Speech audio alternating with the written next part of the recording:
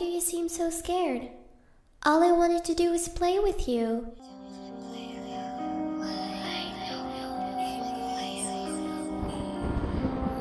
Welcome to Terror Tracks.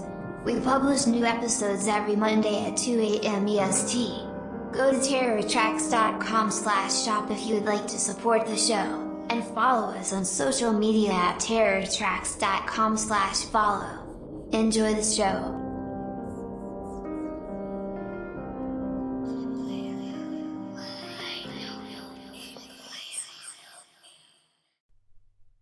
Chapter 3. Hall's Drugstore. I walked up to the downtown district, looking around at all the old landmarks. Hall's Drugstore, Charlie's Tavern, Ben's Ice Cream Shop, and Valentine's Hardware. They all looked like they were still open. I was amazed. With so few customers, how could they stay open this long?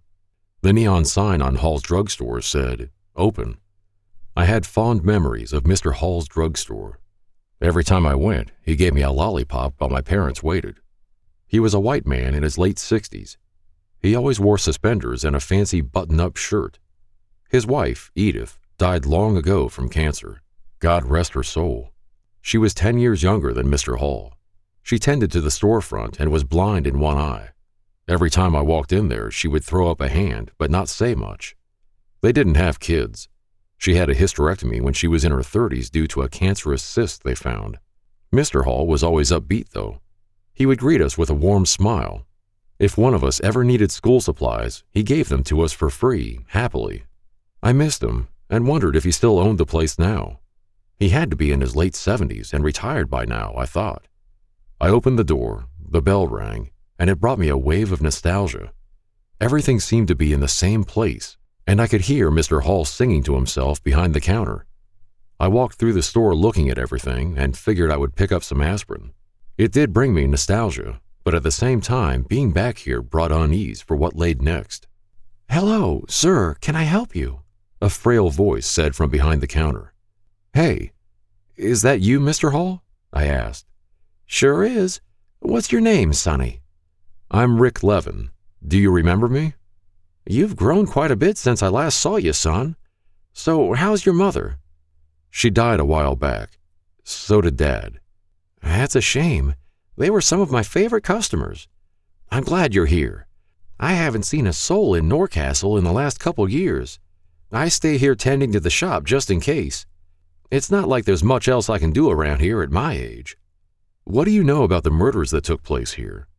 "Not much, son. It's been so long ago. All I remember is the people started thinning out left and right. Once everybody was gone, all that remained were me, Andrew Valentine, Charlie, and a few others. We keep the place up and running in case anyone ever passes through. Few ever do, though. Even if they did, I wouldn't really know. I never leave the store anymore." "How did you survive?" "I tended to my shop. I guess the crazies that rampaged through the city didn't find an old man like me as a target. This strange fella did come in recently, though. He carried a large scythe. Looked like a reaper." "A reaper? What do you know about him?" "Not much, to be honest. Only met him about once or twice. He'd come in looking all scary, then disappear." "Strange." "I guess that's just how it's supposed to be. One day I'll be with my dear Edith again.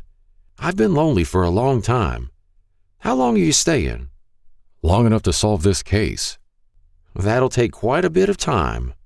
Mr. Hall faded away. The inside of the store began to shift. It was completely abandoned. "What the hell? Where did he go?" I said. The place was destroyed. I looked around for Mr. Hall, but he was gone. By the looks of it, the place got ransacked by junkies looking for an easy score. Whoever got in and stole the drugs must be a millionaire by now. Vicodin, Adderall, you name it, the pharmacy had it. The shelves were empty, broken, and dirty. A vision flashed before my eyes. 1950s music played from the old-timey jukebox in Hall's store. He had gotten old. He wiped the counter down.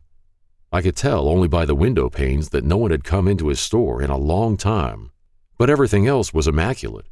A car pulled up and 3 guys got out. They went into the store and held it up with guns. They began bagging all the medications and robbed the till. After they were done, they shot Hall dead despite his cooperation.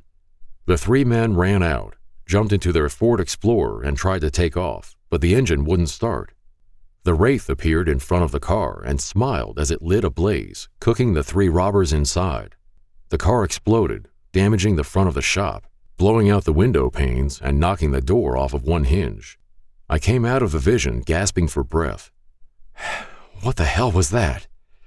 Is that what happened to Mr. Hall? I said.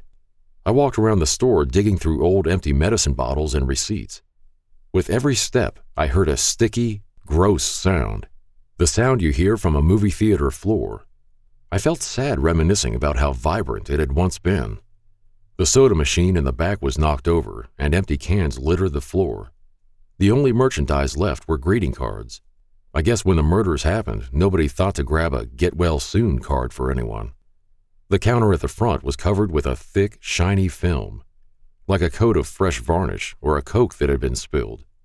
Behind the shelves, I heard someone moving around. I didn't know if it was another junkie or maybe a new owner cleaning the place up. I drew my pistol in case it was the former. "All right, buddy, come out from behind there. No fancy shit," I said. No reply. Only the sound of sticky footsteps and the smell of sulfur. "Hey, I said come out now!" The man paused and came out from behind the shelves. Every footstep sounded like he was walking in snow, sizzling snow. He moved slowly, and the room behind him turned dark with what looked like ash. It was the faceless man from before. It walked towards me. With every footstep, it left behind a pile of cinder. "Not you again," I said. The demon hissed and stuck out its sizzling tongue. "Don't move!" It continued walking toward me, smiling. I shot a warning shot into the ceiling. "One more step and you're finished!" It kept walking toward me, holding out its pale white palm. I raised my pistol and fired twice. No effect. Not even a flinch. It smiled at me and disappeared into a cloud of ash. Where was he? The store was fully ablaze. Boards fell from the ceiling. I ran to the front door and tried to open it, but it was no use. It was locked. The fire spread faster toward me as more debris collapsed. I kicked the door repeatedly. No use. More rubble fell, and I ran slamming into the door's glass. It gave way, and I landed on the sidewalk hard. I groaned and rolled over to my right side. When I looked back, the door was boarded shut with a sign that read, "For sale." I didn't know what to think. I had so many questions. Was that some kind of hallucination?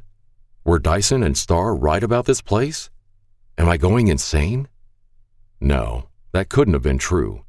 Dr. Moore always said, if you think you are going insane, you're not.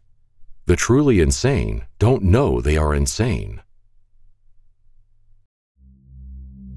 Thanks for listening.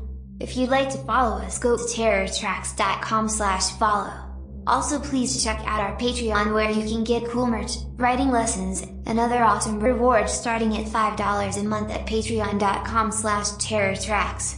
See you next week. Goodbye for now.